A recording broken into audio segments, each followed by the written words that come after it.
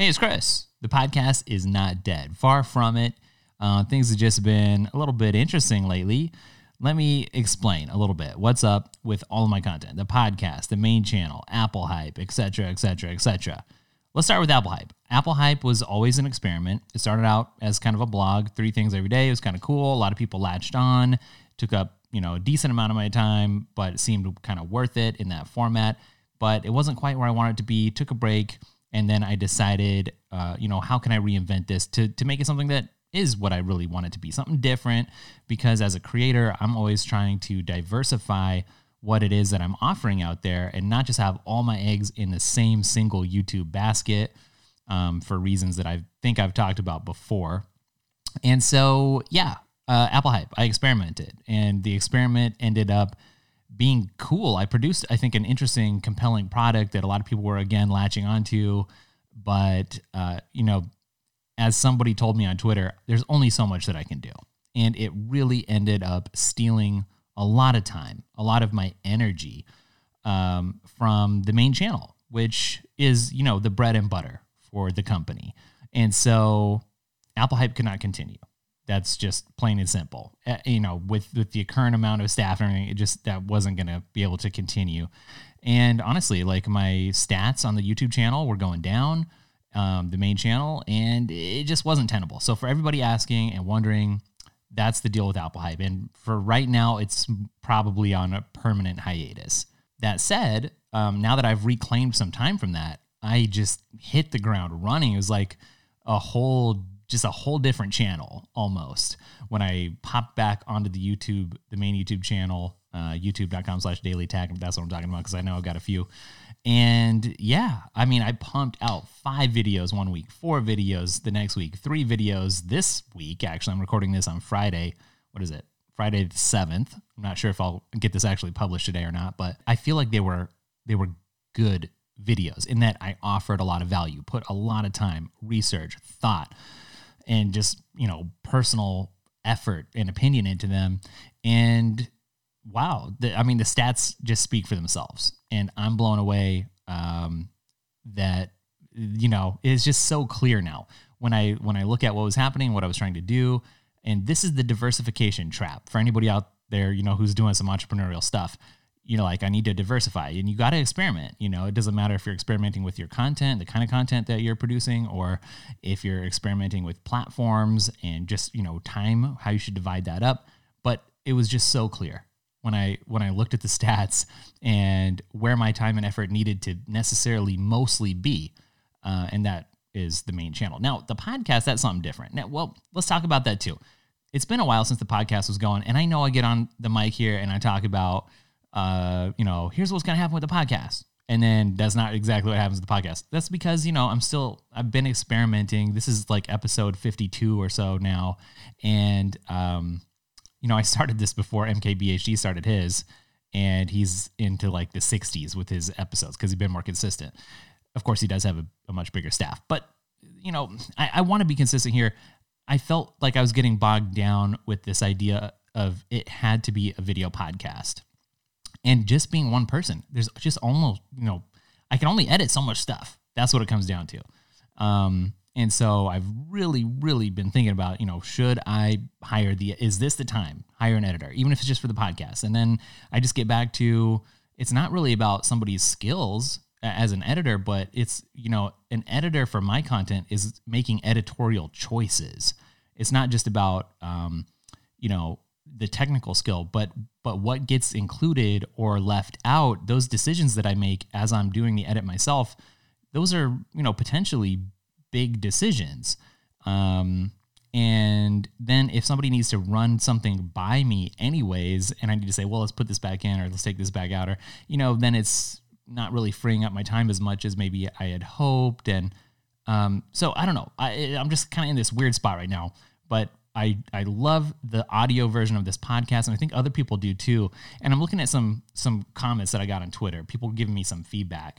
And here was my tweet. I said, I've seriously neglected the podcast. That's you guys listening right now. And I need to make it a priority. I got an email from Transistor FM, that's the podcast host, by the way, saying I need to upgrade my hosting plan because the podcast is getting so many downloads, even though I haven't uploaded much recently. And that was kind of mind-blowing too. You look at the stats don't lie. And of course, I think a lot of those downloads are being driven by people who are probably new to the podcast, who are discovering it because the content is going wild over on the main channel, and maybe not. But then I went on to tweet this. Apple hype had really bogged me down. Now that I've paused, the main channel is really flourishing. Also, I had this notion that the podcast needed to be a video podcast, but I really don't think it does. It really has its own life as purely an audio thing. And that's how I'm feeling right now. So here's what Jose said. Jose said, I think this shows that people are mainly interested in what you have to say rather than the presentation itself, which is great. The latest videos have been more podcast-like, so it makes sense that the podcast got more attention. Looking forward to it. Interesting thoughts. Eric also chimed in, and he said this, which I appreciate. You can only do so much, Chris. And I think the audio is more accessible for the podcast, and it complements the YouTube channel nicely. And I like that. Because here's the thing. Like, I want to be on the cutting edge, right? Video podcasts are really taken off over the last couple of years, and it just seems like it's the thing to do, especially in the tech space. I'm a tech guy, got a lot of tech, and, why shouldn't I have the capability to do that? But, of course, it comes down to manpower and hours. But I really do appreciate the sentiment.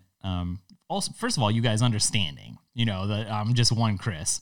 But there is something about the audio and being a complement to the video on YouTube. I hear all the time, people are like, well, we feel like we get to experience a different side of Chris. Some people call it the realer side of Chris, which there's a little bit of truth in. It's not like I'm some fake person on the video side, but, oftentimes like lately when it's a really information dense video, I do script that, and I don't read from a teleprompter or anything. People ask me this all the time.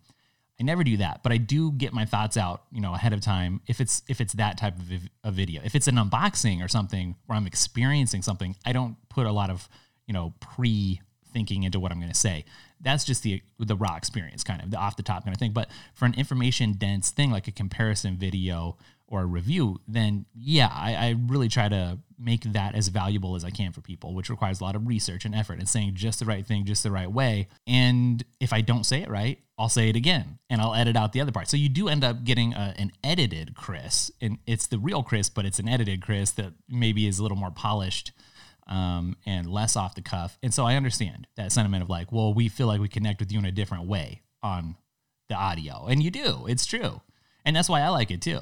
But I really do appreciate the support. And, you guys have been there as I've been experimenting. I mean, somebody out there has been riding with this podcast since episode 1, which is awesome. Probably lots of people. And, even when there's a little break here and there, you guys are back at it, when I drop a new episode. And I just couldn't appreciate you guys more as I get this all figured out and as the business does grow.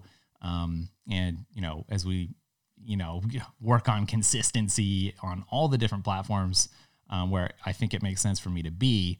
I just want you guys to know, I really appreciate you. Now let's get into some other stuff. Oh, hey, we can talk about kind of the new style of the set that's going on right now.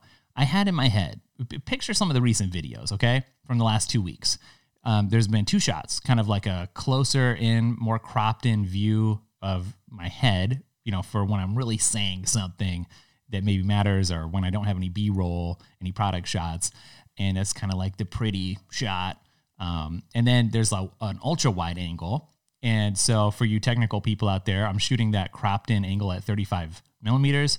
And I want to get a new lens that has a little extra bokeh blur on there. I think it's a 2.8 right now. So I want a 35 that is like a 1.4. And then I've got a super ultra wide. It's a 10 millimeter, which is really, really wide. It does cause some distortion. And I cut between those 2 angles. Oftentimes it's when I did what I've just described, when I said something, but I wanted to say it differently, or it didn't come out quite right. Or sometimes it just feels natural. It's like a little transition. And I think it'd hold interest to cut between the 2 angles. I've got the 2 cameras, like one is literally right under the other. So it kind of provides the illusion that I'm looking at both, even though I'm usually looking at that 35 mil angle. And if you pay attention to the ultra wide shot, you'll see I'm just looking just a little bit above it usually. But I think if people are watching on their phone in particular, most people probably wouldn't notice. So that's the setup. I've moved that desk into the center of this space. And of course, this is like a special studio room that I had treated with extra insulation. Obviously, I stuck that wood background in there. It's real wood.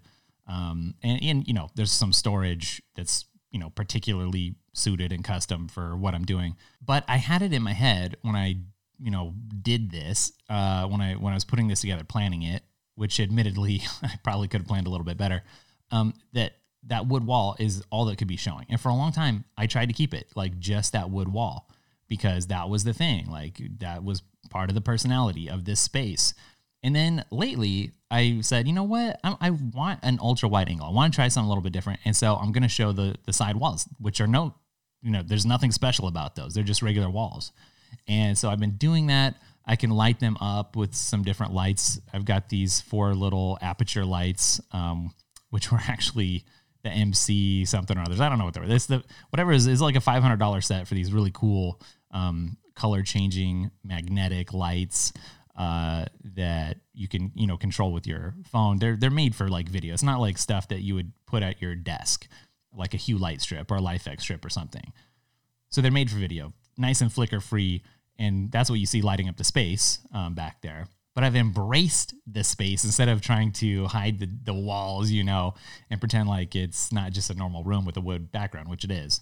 And it's working out really well. I really like it. Some people, no, actually, I've had nothing but good feedback. The weird feedback comes from that ultra wide angle when I put my phone down on the desk and the phone like gets stretched out just because of that ultra wide. And people are like, whoa, he's got the iPhone 35 and it looks really tall, but it's not. That's just the angle of distortion there. Or people will be like, oh, his got super huge hands, or he's got like alien arms. They're so stretched out. Now, the thing that's not been good about this studio space is the echo. The echo's been terrible, and I've experimented with a bunch of different mics, and I don't know. There was, I'm not even going to tell you which video. Some of you will just know. There was a video recently, had to do with an iPad stand, and the audio was just botched. It was just terrible, and I hated to put it out, but, sometimes that's just what you got to do. And that was also due to an experiment, which obviously didn't work. And so that's why you guys have seen this microphone arm. People keep asking what the arm is because it's a crazy beast. I'm not sure the actual model, but it's the Ultima arm, for those of you wondering. And I'm not super fond of this look. I have it there because, this Rode mic mounted on this arm makes for non-echoey audio and without any treatment in the room. And I'm going to eventually try to move away from that. I ordered a bunch of Elgato foam pads. I forget what they were actually called, but they're supposed to be like multi-layer foam pads. So the idea being you don't have to get one for the bass. You don't have to get one for the mids and highs. It's just kind of all in one piece of foam. I don't know how they're going to work. I ordered several packs and I'm going to get those installed. I just haven't yet. And so you'll probably see those on the walls of the studio in that ultra wide shot. And then Jonathan Morrison recommended a mic that would be good for a smaller space that has a lot of hard echoey surfaces. You guys don't think about it, unless you're a YouTuber or a streamer, because even like your desk, I'm sitting at a desk, that's a reflective hard surface that just complicates all the echo issues. This is a carpeted room, so that helps, but that's the only thing that's really helping. So hopefully the foam helps. If that makes a difference, and if I get this other mic, I'll be pretty happy because I don't like having the mic in the shot personally, and I feel like I want to get it out. So that's what I'm working on. Consequently, for those of you wondering, a lot of the YouTubers in the tech space that you see are using an MKH50 microphone. It's sort of a legendary microphone from TV, video, like Hollywood, like movie stuff on a boom arm that produces really crisp, good audio in indoor situations often. It's kind of expensive. It's over $1,000. The mic that Jonathan recommended, I appreciate him reaching out. Like, I was surprised. He must have been following the conversation. He does that from time to time. He's comes through a lot with the recommendation. So shout out, appreciate it. But, he recommended a mic that was like half the price. He's like, you know what? I've got both, and I prefer this other one. That's what I end up using a lot of the time. So I think I probably will give that one a try. Anyways, I'm looking forward to getting that audio dialed in and getting the mic off of the table. And at some point, I may switch up that table too, because the crazy pattern, it is different, but I don't know. I'm growing a little tired of it. It's just I wanted something that was different, kind of more signature. So some people like it, some people don't. I'll tell you what else some people don't like is the spinning sticks that sculpture behind me that you guys have been seeing recently. Now, this is funny because that thing, it's been with me since the beginning, since when I built a studio from scratch, a little 8x8 square out of wood, me and my dad in my old garage. In that first studio, I had this spinning stick sculpture, and people loved it. It was talked about all the time. And then, I don't know, I took the batteries out. It is actually battery powered. For those of you wondering, it's not a real perpetual motion machine, of course, but it looks like it. But, I moved it up into the office, and then I put it in storage, and I just had to use it for a while. So, I found it and I was like, oh, maybe I'll bring it back for a little bit. And I did. And my goodness, there's so many comments about it. People love it or hate it. In fact, I got a Twitter poll going right now. I stuck it out there, and I said, are you pro or anti swinging sticks in my background? And so far, Swinging Sticks Forever has 73% of the votes, while the Sticks Must Go has 27% of the votes. So there's about a third of people who really don't like it. They're a very vocal third, though. They're like, man, I got ADHD. I just can't even pay attention. I'm unsubscribing. Or I'll put it on in the background. I'm not going to listen, or I'm not going to watch. I'm only going to listen. And so they're very divisive. And who would know, you're just like, I'm going to put this cool thing in the background. And then people are very opinionated about everything. I may keep it around, though, for now, because I'm really liking it. Eventually, maybe I'll put something else back there. There was I'm always thinking about stuff to do in the background. And the funny thing is, there was this company called Black Dove who makes some cool art stuff. And they had a screen. It was actually an LG screen. And they make this really interesting, screen basically that's dedicated for digital art. And who knows, the last time I talked to them, this is long before the NFT conversation was going. But there's like a subscription. They pipe in all this great art, or you can buy the art pieces and display it on this great LG screen. But anyways, we were kind of in conversation like, well, should we put that in the background or should we not? And I guess that kind of didn't happen. Not really sure why. I guess we just kind of quit talking to each other. But I know I kind of told them, well, I'm not sure. I want to cover up the wood because it's kind of the signature. And also, with this cool art, it might be kind of distracting. And so I think that maybe is when they kind of were like, well, forget it. I don't know. But isn't that funny? Because I could sort of put the brakes on that because I was worried about it being distracting. And then here's this thing, which I thought, that's just cool. And it's turned out to be apparently very distracting for people. Not enough that they don't watch and comment and enjoy and get value out of the videos, at least 70% of people. But I think we'll move on and tell you guys about the sandal scandal that's been going on around the house. And what I mean is I ordered some shoes and sandals, some new Nikes. I had like a toe that was like a little bit sore when I was walking. So I was like, well, I'm going to find some really comfortable Nikes, get them ordered. And I found some, I forget the exact model, so I apologize, but they had like a little air cushion right under the ball of the foot. They're like super running shoes, even though I'm not going to run on them. And really excited about those. And also, because it was summer, I decided to pick up, the latest Nike sandals. Now, I had some slides already from Adidas, which I really like, but they weren't comfortable for walking. And, when it's nice out, we like to get out, get some exercise, and do some good, like, walking. So the Adidas slides were uncomfortable. They're good for, like, around the house or, like, going out to the store, hit the P.O. box, pick up some packages, but they weren't good for, like, an hour-long walk. So I saw that Nike had some hiking sandals. And, it's Nike. Hiking sandals seemed like it'd be good for walking. Ordered them. They came with the shoes. I'm sitting there unboxing these, and my wife sees, I think I opened the sandals first. She sees the sandals and immediately bursts out into uncontrollable laughter. And this is unusual when I open something and she sees.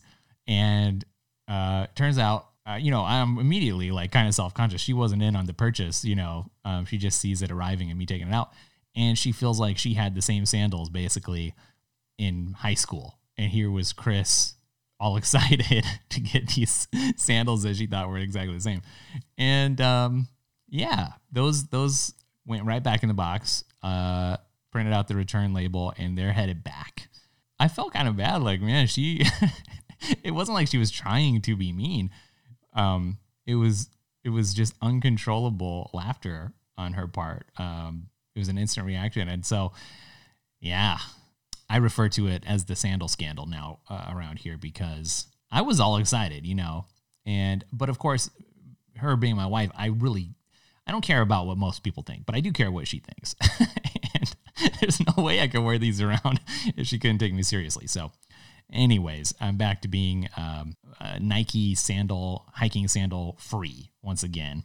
Have you guys ever had that though? When you're like really excited about something and you just didn't see it from a certain angle or something? Like, these had like heels on it or something, she says. I saw it from the side profile. I was like, oh, those are just rugged, like kind of like hiking. I wouldn't wear these like normally, but they seemed like they'd stay on the foot, be comfortable. But she's like, no, it has a heel and the straps are like just like the ones that I used to have. Anyways, it was untenable and they had to go.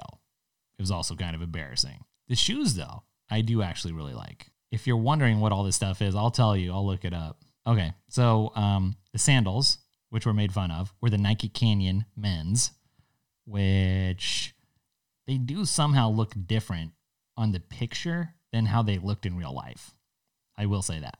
And now that I'm seeing the picture, I'm like, why did I get rid of those? I don't know. I thought they were kind of dorky in like a hiking way, but I thought I could pull it off. But mentally, I'm past the point of being able to pull that off here.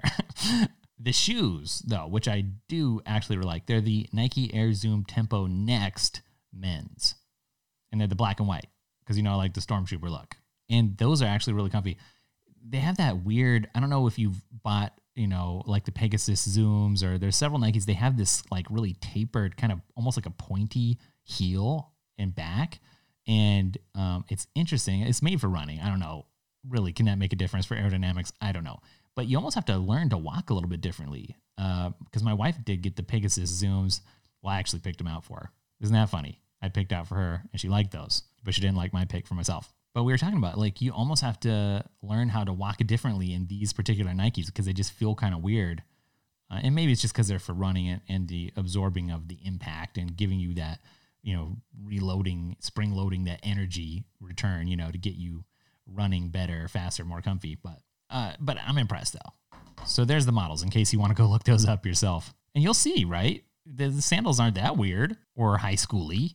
Here's something that I think will be of interest to people. I've kind of been preparing for this new iPad that's incoming, the iPad Pro. I ordered basically the top of the line. I didn't get the 5G, so people called me out. They're like, well, you didn't really max it out if you didn't get the 5G, but I felt like I didn't need the 5G because I'm not going to be out all that much.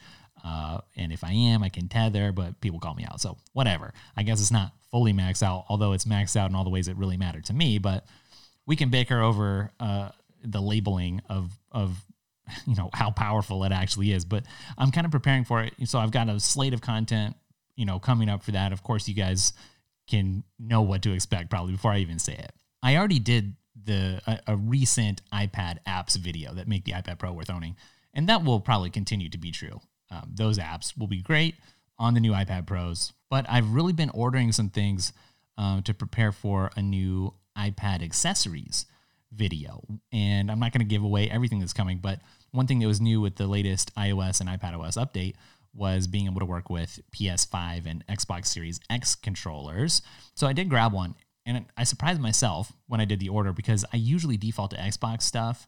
It's been a habit ever since college, maybe even before college. Like, I was always kind of like into Xbox. I was used to that shape and that controller, and Xbox tended to have the games that I played more. And so I surprised myself. I got that new redesigned PS5 controller instead, which is funny because I cannot get a PS5 itself, even if I wanted to, or an Xbox Series X, because I kind of looked into those too.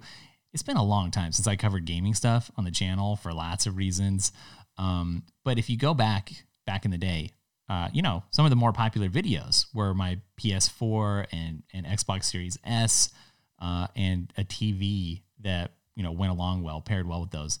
I got a lot of views with that content before I kind of mentally decided to switch over to mostly just covering an Apple-focused niche. I guess I'm going to say LG is going to be sending over their 75-inch C1 TV. And so I was looking for ways to test that. And I'll dip my toes into history there by covering that a little bit. So anyways, yeah, I've been out of the game world for a while, and my brother-in-law was like, you can't get a PS5 right now. And he has one. He's like always snagging this stuff before anybody else. And, I was like, okay, that was like my gaming news, from him. And then I went to actually look and I was like, no, you actually cannot get it. And you got websites being like, well, here was the latest drop and here's when we might get a refresh at Target or Walmart or Costco or wherever. And it's crazy. And I'm not going to go pay $1,000 on eBay for one. So yeah, but what I could get was the controller. And I did get that. And I've been testing it out to the point where my wife's like, you're playing Call of Duty Mobile again? I'm like, well, yeah, I mean, I got to test, There's this ongoing thing where she just, she points out like once a month, like, well, didn't you just get like the dream job checking out all your favorite, you have to order this and that thing, for the business. Well, yeah, I do have to get it for covering it, on the channel. It's a nice job. And you know what, before I get back into this, I'm going to make a mental Kramer style reminder, like Kramer sets his alarm, to come back and finish the conversation about the PS5 controller because it's interesting and I've been having fun with it. But let me just address. I got a comment on the why I ordered the maxed out iPad or nearly maxed out iPad Pro video, and someone was like, well, you're just a trust fund kid. Or what are you, a trust fund kid? Something. And I had like a little Twitter rant about it.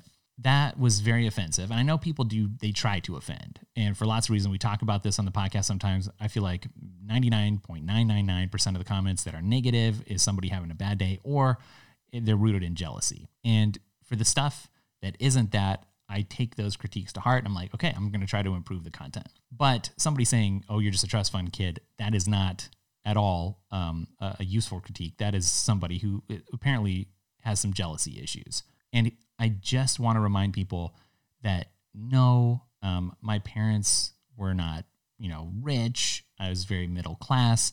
And when I started the business, I had absolutely, no help, outside help. There was no funding, and not to get into everything because I've told this story so many times. But me and my wife built this business from the ground up, from scratch. We started it in 2012, and I'm so thankful that we're at the point where we're at right now where we can say, hey, this new thing came out. Let's get this version of it because I think people will be interested in it. And by the way, I'll use it, obviously, but it's a business. You guys got to remember that. Just like any business, and we have expenses, and this gets into what my wife was saying, like, well, how lucky for you, that it happens, the expense is something that you would just love to have your hands on anyways. And yeah, but it's not just luck. I made this happen. We made this happen. And it was a lot of hard work, and we weren't always at this point. And, I really have covered this a lot in past episodes, so I don't want to rehash it, but that was offensive, but not really because it rolls off the back. But I just want people to know, if you're new around here, that is not the situation at all. I couldn't be further from a trust fund kid. And I will just end with this rant with the Andy Mineo quote that I also put out on Twitter. If you see somebody else getting theirs, don't get mad. Get busy. And I think that's the end of the story. Okay. The mental Kramer style alarm worked. I'm going to get back to the PS5 controller. So I went and I downloaded several controller related games. I got Call of Duty Mobile, of course, because that's like the go-to, right?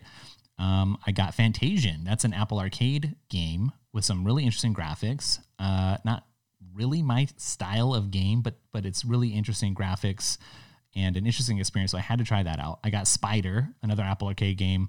I got Agent Intercept, another Apple Arcade. I got NBA 2K, which is also 2K21. Sorry.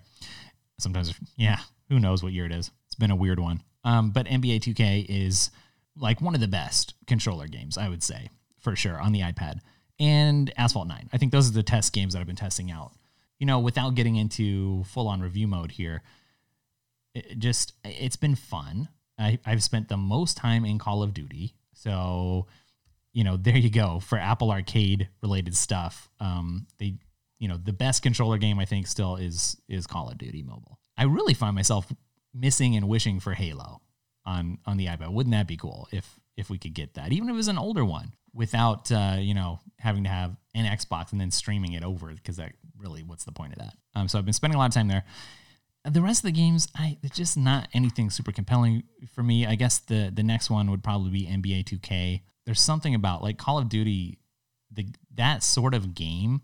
Number one, I can waste way too much time in. So after this video, I really should delete it. But it's just more intuitive to me. It comes natural. All the controls, I can just pick it up. It's not like NBA 2K or Madden. Like I played less of those, and so it's less muscle memory for me. What's defense and what's pass and shoot and just the nuances of the controls. And I don't know. There's just something, even though it's competitive, because I do like the competitive multiplayer. That's like my favorite thing. But I've been testing it out, and it was weird for me not having the Xbox controller for a while, but I got kind of used to it. And, I feel like you miss out on some of the functionality with the PS4 or PS5, controller on the iPad with iPadOS and the iPad games. Sometimes the buttons don't map exactly correctly to what is said on screen, for instance, but you kind of learn like what's what. But I've been using the 12.9 inch. This is obviously the 2020 or 2018, wherever I got this one. And it's been good. It's been fun. So I have like my desk set up, and I've been testing this over in my chair with a little table. I got to tell you guys about that table too.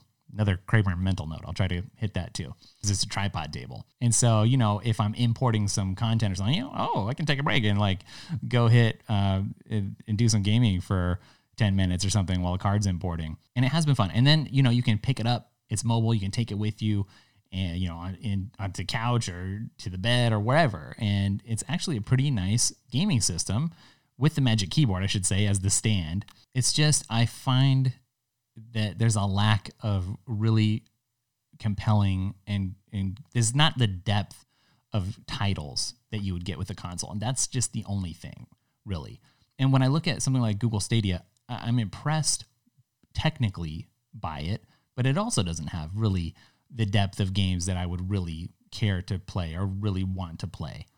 It has like an old Destiny. That's the only thing that maybe I could spend some time in out of that. So I feel like there's so much potential here with the iPad, but I don't know what it's going to take to make the gaming for the non-casual gaming. Like Apple's really latched onto and locking into, the casual gamer and including audiences that weren't traditional gamers. And I get it.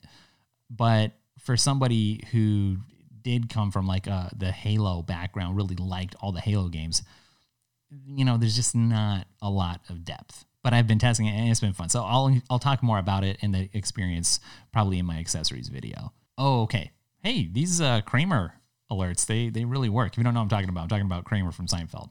I don't know what age you are listening to this, but look up Kramer mental alarm on YouTube and you'll get it. Okay, so this table I'm talking about, I think it's just called the Tripod Desk. I saw an ad for it on Instagram. The company, I reached out to them. I was like, hey, I'd like to cover this. It looks really cool. And they never got back, and I just didn't want to order it because I was like, I think it was like $350 or something. I was like, I don't know, maybe it's not worth getting. But then later they reached out and they're like, hey, we don't really work with YouTube people too much, and we don't really know what's going on. And actually, I think I'm supposed to have a call with them that I forgot about. Hey, I'm only one Chris, right?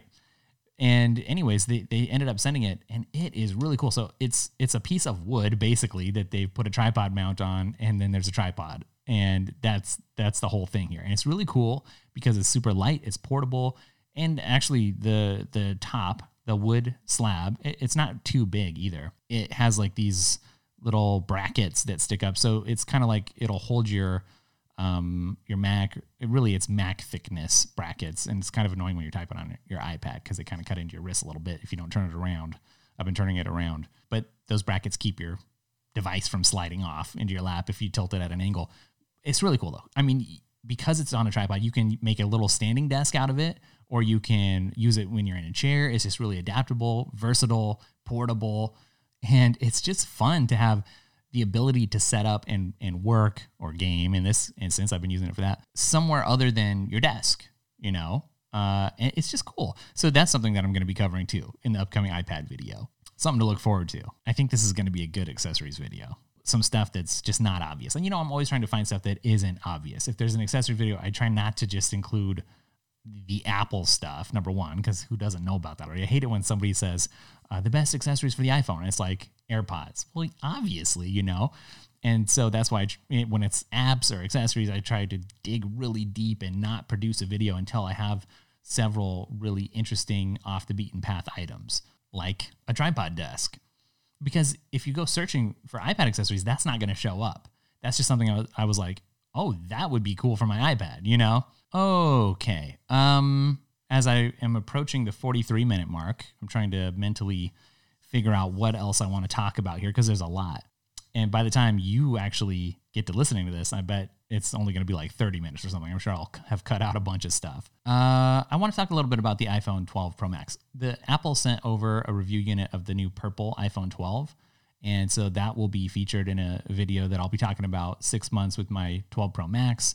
And I'm going to do a comparison versus the 12. And do I feel like I made the right decision? / which do you need a Pro or can you just stick with the 12? And I think it'll be an interesting video with, the same kind of signature depth and density of these recent videos that you've seen in the last couple weeks. So if you're interested in my thoughts on the purple iPhone, you can see that. Or if you just want to see what it looks like, you can see that. But I've been shooting a lot of video on the 12 Pro Max lately, which is, of course, the reason I got it. You guys know I got a personal phone this year, and I got a business phone.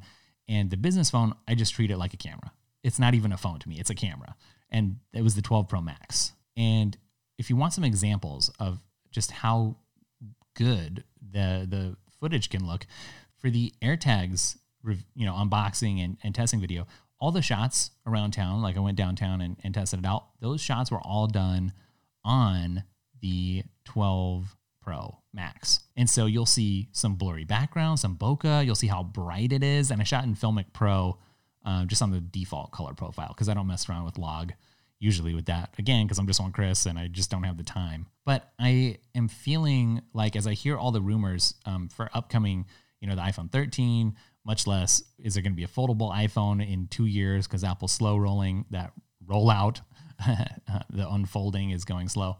I'm just really struck by how enjoyable the footage is looking off of my 12 Pro Max, which of course is different from just the regular Pro, something I talk about in the upcoming video, because it has that bigger sensor. It does also have the telephoto, which gives you 3 times more optical zoom because it has 5 times optical zoom than the 2 times optical zoom on the 12, just the regular 12. But it's really that camera, the sensor size, that was compelling for me as a creator. And I think a lot of reviews missed talking about it. And they said, well, it doesn't really make a difference in daytime photos. Okay. But for video stuff, it's insane, especially in low light situations. I use it in the studio all the time. It's the first time I can really reliably use an iPhone as just any of my other cameras and put it in there with my Sony arsenal.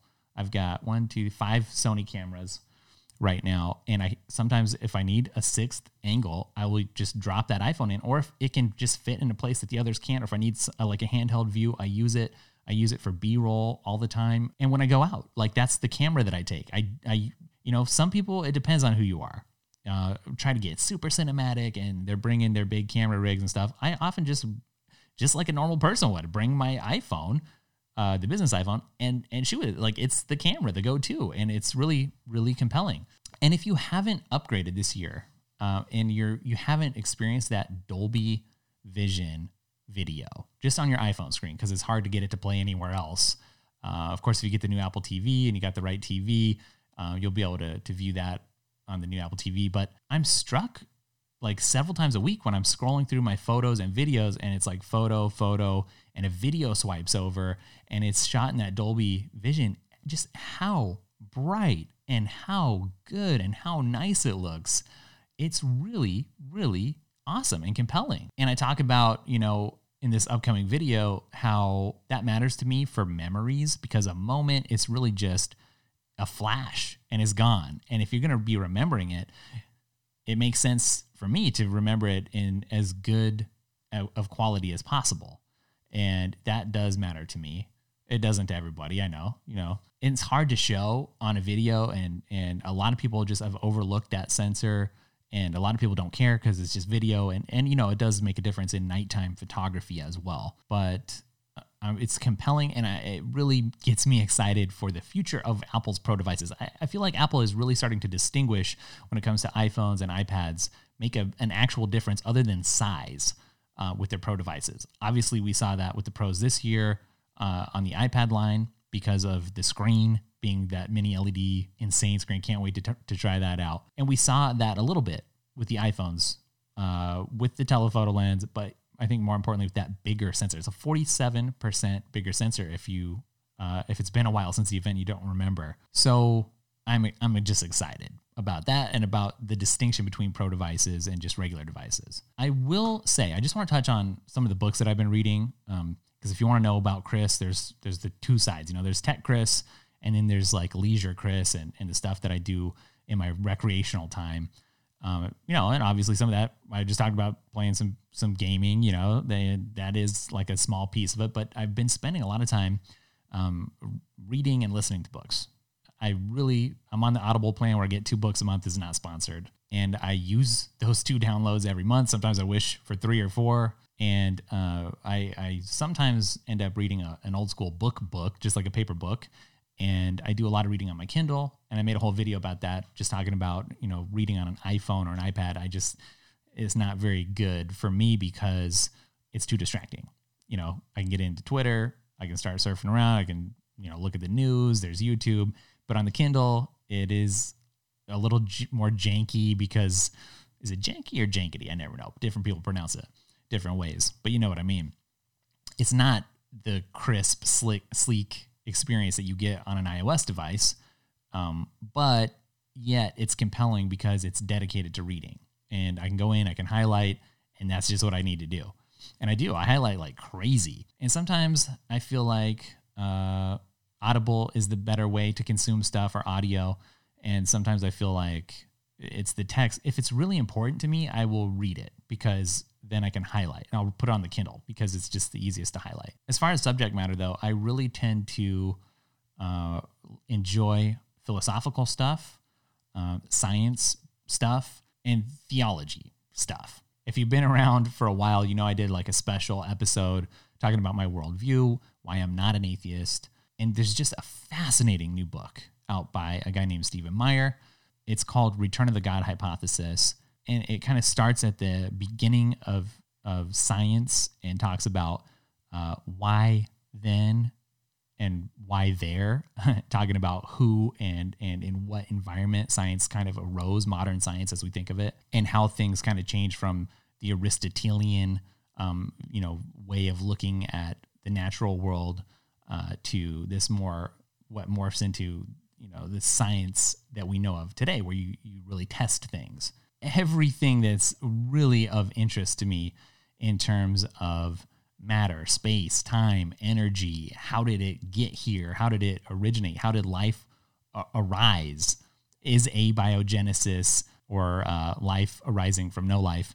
You know, how could that have happened? Is there a mind behind the universe? Why is the universe so mind compatible?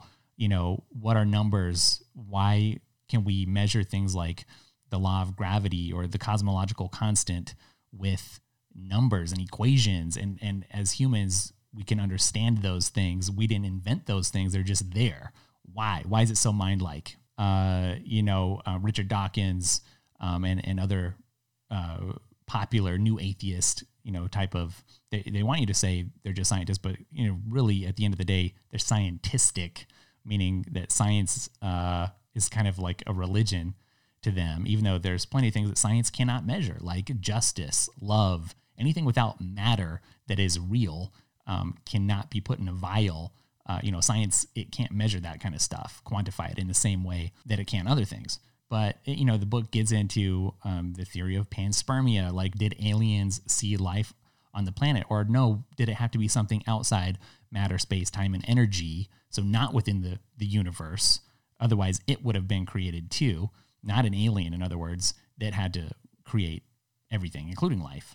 It's very, very fascinating stuff to me. It gets into the theories of the multiverse, string theory. It gets into DNA and the code that's within our DNA. It's like a computer program. Of course, Bill Gates is famous for saying that our DNA is like a computer program, but way more complicated than anything that we've ever made. So like, where did that information come from? This is the information enigma. Like, these are topics that scientists think about and are trying to understand, where did that information within DNA come from that codes the proteins, that makes them fold a certain way? It's like instructions. It gets into probabilities. What is the probability that life arose from nothing? It talks about evolution, of course. And by evolution, many things can be meant, macro versus micro evolution. Obviously, you can see in like bird beaks, or for instance, micro changes, the ability to adapt. But is that just the design? Because what you don't see are huge changes in terms of one species morphing into another. Like, it's always claimed that whales are the best example of evolution in action. Well, are they really? And if any of this is of interest to you, if it's not of interest, please ignore. But I just want you guys to know, like, oh, well, Chris has other interests, and this is one of those interests. And if this is at all intriguing, you can go back and see that OMG, He's a Creationist episode and listen to me talk for 2 hours about more of this stuff. But it just gets into like a God of the gaps versus the science of the gaps kind of philosophy, and just how ridiculous it is to say that science and religion are at war with each other, and this whole new atheist kind of militant mindset.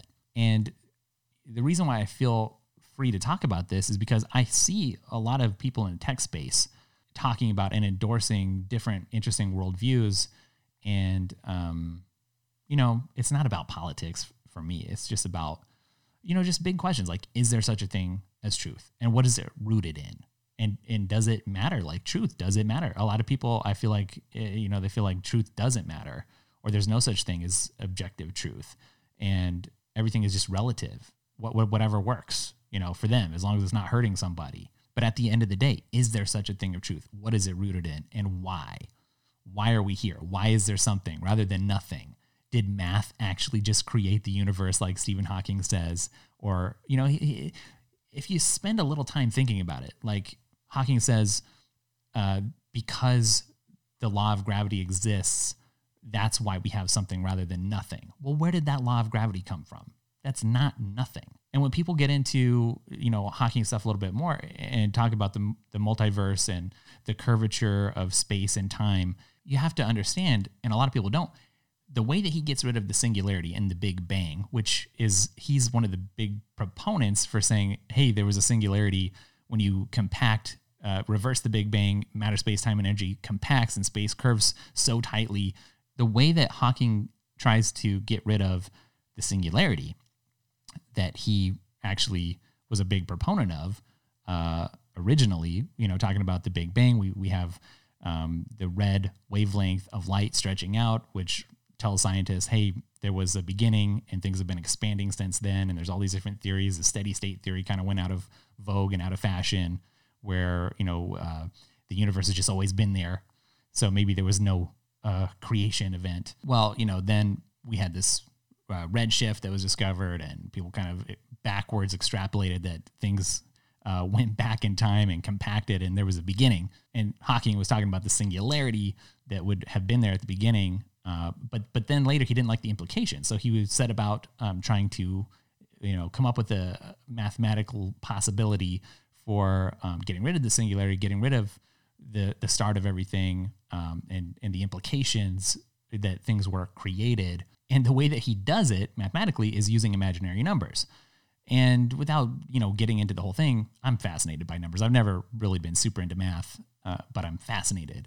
Imaginary numbers are a useful tool for mathematicians, but usually you translate something into those imaginary numbers to get the mathematical heavy lifting done. Then you retranslate it back into the real world for the real result. Well, when you retranslate that back into the real world, you get the singularity again. I know I'm going way off the deep end here, but this is the stuff that I think about and enjoy thinking about. So it's only in that imaginary number space where you get rid of that singularity, when you get rid of the beginning. So when you see the scientific establishment saying there's no reason for a creation to have happened, you just have to take it with a grain of salt. there's deeper thinking to be done, honestly. When you hear Neil deGrasse Tyson, when you hear Bill Nye the Science Guy, when you hear Sam Harris, Richard Dawkins making these declarations, these philosophical declarations that really have nothing to do with science, but really just are backing up their preferred worldview, you should know there's more thinking to be done. And so anyways, I've really been diving deep into that and some other similar books. I've also been reading some Star Wars. There's a new Thrawn book out. I've kind of been following the Thrawn trilogy. I have dipped into the Michael J. Fox book, the latest one. Me and my wife have been listening to that while we do some exercise. And, that's been interesting, different. So also, I just didn't want everyone to be like, oh, well, I don't know what Chris does in his free time. He just games. No. I do spend some time thinking about heavy, deep things. And that honestly really fascinates me. I spend a lot of time in that realm, to the point where like I've almost considered making a whole nother podcast about that. But again, I'm just one Chris, but I'm really passionate about it. So, all right. I did ask for a few questions. And so on Twitter and on YouTube, on the community tab. So let's see if we got any questions here. James asks to spill the beans on everything I know about the upcoming MacBook Pro 14-inch and the bigger iMac model. Honestly, I don't know a whole lot about that. I just know the speculation that everybody has been seeing in terms of, maybe these are going to be where the M1X or the M2 chips debut, and maybe they'll be coming at WWDC, and maybe we're going to have some white bezels, and maybe we'll get some colors on some of the other Macs, not just the iMacs. It's just total speculation for me. I have no inside information there, but I'm just as curious as anybody, because I think I'm probably either going to pick up that 14, MacBook Pro 14 or 16. But then, it depends what those iMacs look like. I don't have a problem with the iMac design, with the chin, with the colors, any of it. It's just also not the thing that I maybe would want sitting on my desk, just because of the form factor. I really have gotten into ultra wides, and I really wish Apple would come out with an ultra wide iMac or an ultra wide external display, that you could hook up with that signature Apple look. I'd hate to see the signature Apple price on that, but Fernando asks, your most underrated Apple or iPad accessory that no one really talks about. That's tough. I don't think there's so many I could give. Probably, but I do want to save some for this upcoming video. One thing, though, I think is the charging situation. I think as people's devices proliferate and there's just more and more things to charge, and it stacks up over the years as people upgrade, they have some old devices and stuff, and, multiple family members having multiple devices. I think one of the key things is a multi-device charger that has the slats for multiple iPads. There's a really great one from Satechi that I've been testing. I forget the model number, but that'll probably be in an upcoming video. It's got a spot for, and I've had this on my desk here for the last couple weeks, and I've really been liking it because it's got a spot to wirelessly charge with G charging my iPhone 12 Pro Max, and then it's got several bays where I can slot in a couple of iPads, because I do use a lot of iPads. I got 2 iPads that are older iPads, non-Pro iPads, that I use to monitor my video content on my desk down in the studio. I've got my actual Pro that I use just on like a day-to-day basis. And, I've got my business phone. I've got a few things like around that I need to charge. And it's nice to have a hub that can charge everything. And so I think that's pretty crucial and key, but it's not like a really interesting thing. It's more of a utilitarian. So I think it probably doesn't get a whole lot of attention versus other iPad accessories. And certainly, I don't think it would get a whole lot of clicks if you're like multi-device iPad charger as a main feature for, a video. But it's important and it's useful. And it's one of the things that I use every day. It's sitting there right on my desk. Johnny says, what Thunderbolt 3 SSD to buy for his 2021 iPad Pro 12.9 inch? That is a good question. I'm going to stick a pin in that, though, because I'm curious about that myself and I'm doing some research and I need some new external storage anyways. So I'm actively researching that, thinking about it. And so in some form or another, whether it's on the video or on the podcast or just on Twitter, I will be talking about that. But I don't know yet because I'm looking myself. And a lot of the solutions seem to be old. And that's why I haven't pulled the trigger on something. I'm looking for something that's new, that's a little bit more cutting edge and isn't just a lot of the stuff people have been recommending to me is a couple of years old. It already feels like a little bit outdated, but I just haven't found something newer that's better. So I'll get back to you on that somehow. Nigel says, what's my take on AirPods Max right now? I honestly, I really, really love them. I use them all the time. And here's the thing. I had to get another pair of my AirPods Pros the other day because as a video creator, I can't wear the AirPods Max in the mornings because I usually write my script, do my research, and go film before lunch if I can. And I can't mess up my hair before I get in, because if I put that on, it's just going to flatten the hair. It's just going to look awful. Not like it looks amazing anyways. I got a haircut comment the other day. It's weird. Any given thing, someone's going to have a positive and negative take on it. Someone's like, your haircut's so out of date. It's so 2000s. And somebody else is like, hey, really like the haircut. But anyways, it would look terrible if it was all smashed down due to the big wide band on the AirPods Max. But here's my honest assessment. I really like those. And by the way, the reason that I got the AirPods Pros again was because my old ones, now I've had 2 pairs that crackled on me and were unusable, but I was like, there's nothing else better. I've used some LG wireless earbuds. I've used the Pixel Buds. I've tried a whole bunch, some Soundcores, and nothing is as good. It really isn't. They're workable, and if you get them, you can use them, but just nothing is as good as the AirPods Pro. So I got those for the mornings when I can't use the Max, but if I could, I would use the Max all the time. So they've become like my afternoon thing, and I've been using those when I'm gaming too.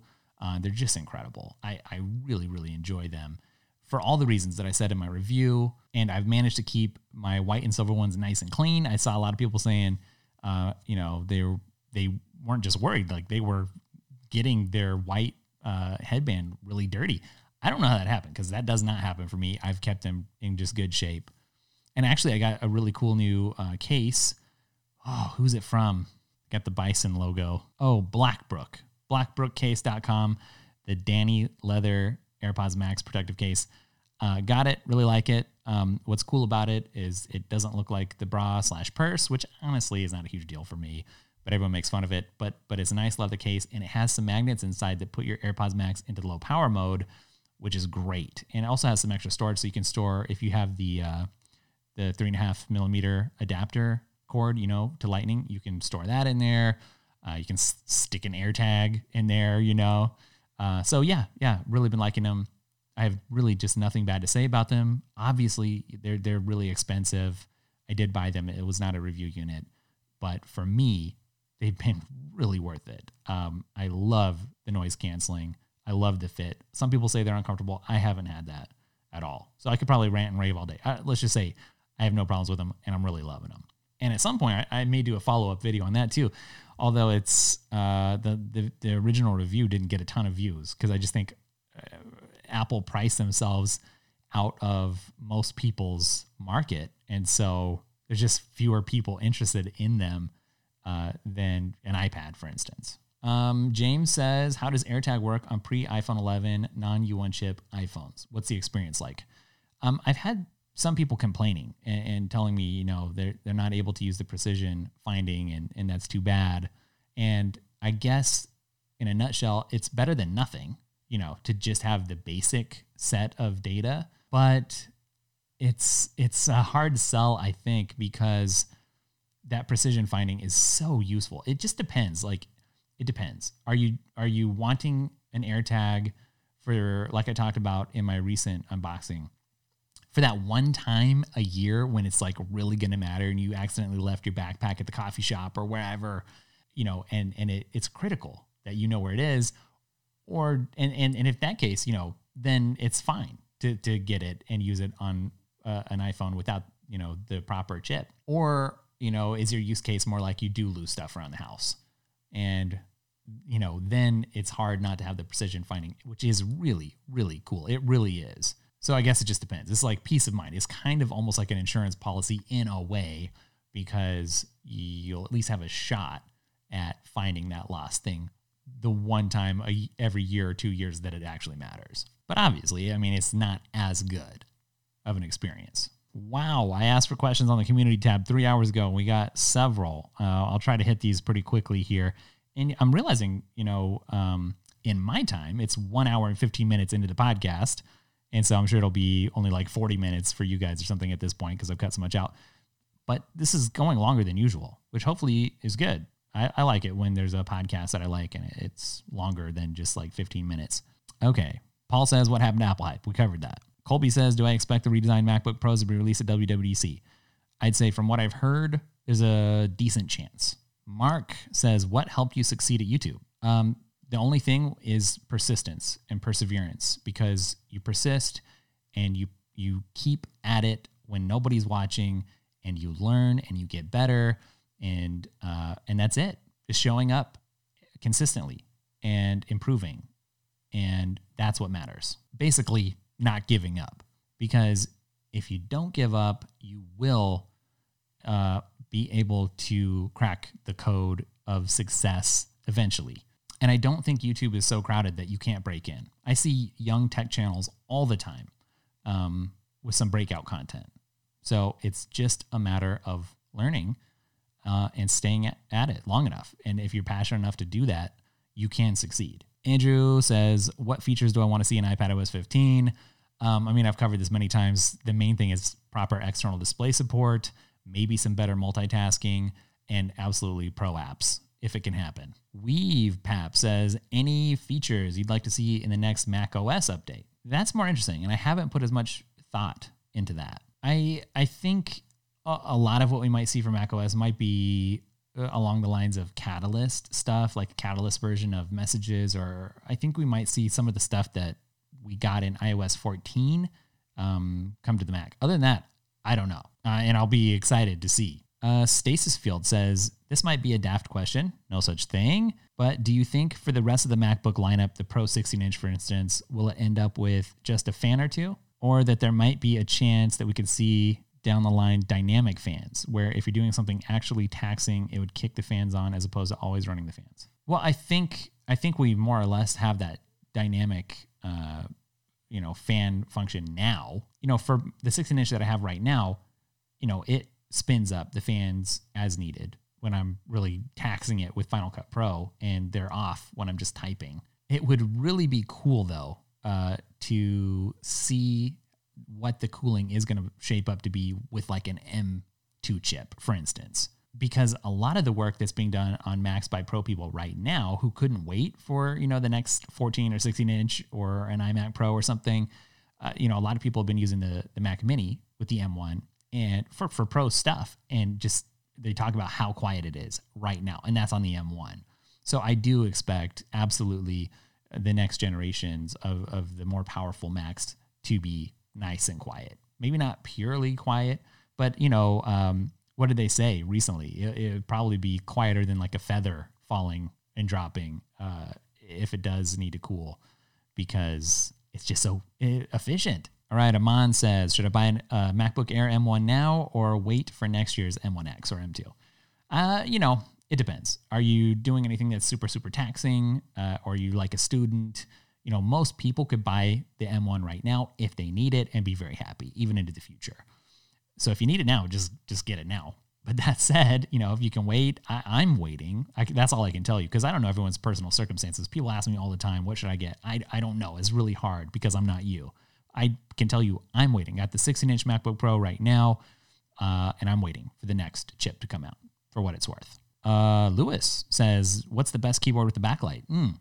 That's a tough one because there's so many keyboards that I enjoy. If you're on the iPad, I love the Magic Keyboard. Oh, so good. For typing, it does have some flaws, but the typing experience is amazing. I really like the Logitech MX keys. If you're talking about Mac stuff, that's very satisfying. It's a softer typing experience. It's not like a mechanical keyboard. There's not a whole lot of punch, but it's comfortable. It's likable. I like it. That would probably be my top recommendation.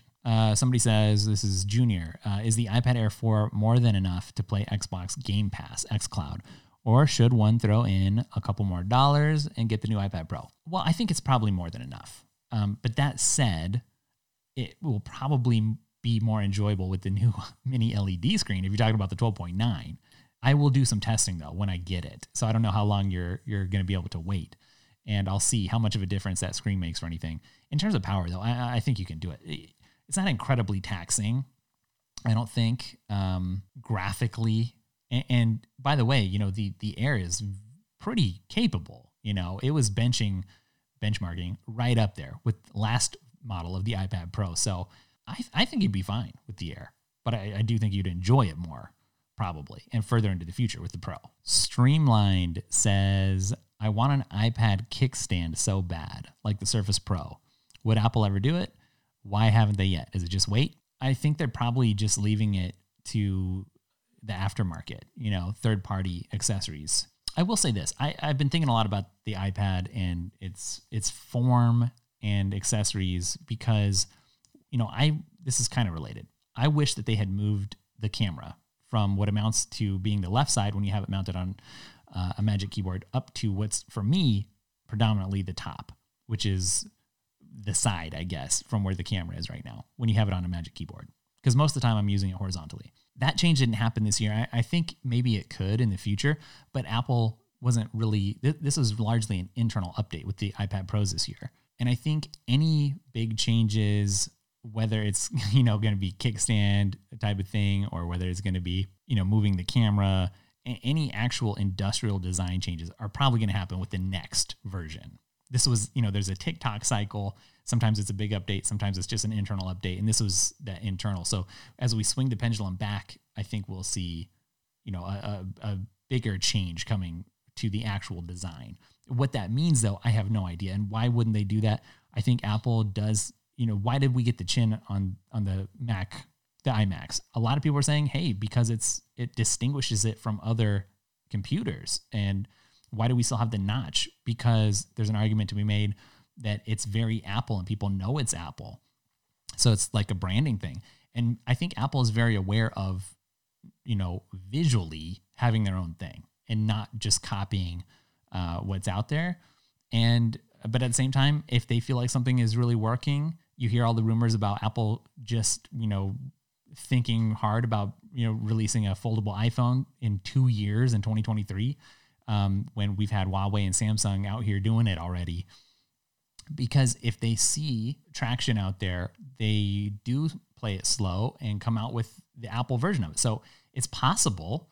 I have no inside info on it, but I don't think you'd see any major hardware changes built in until the next version. Okay, I've had a nitro coffee. Honestly, I feel like I could double or triple the length of this podcast, but I think that's a good spot to wrap it up. Hopefully you guys enjoyed this. I felt like we got to cover all kinds of things, and it was a good balance and break from just, all the hardcore spec talk and comparison talk and review talk over on the channel. So thanks for hanging out, and I'll catch you guys in the next one. And give me some feedback. If you hit me up on Twitter and just tell me what you're thinking about the podcast, and I'll catch you guys in the next one. Later.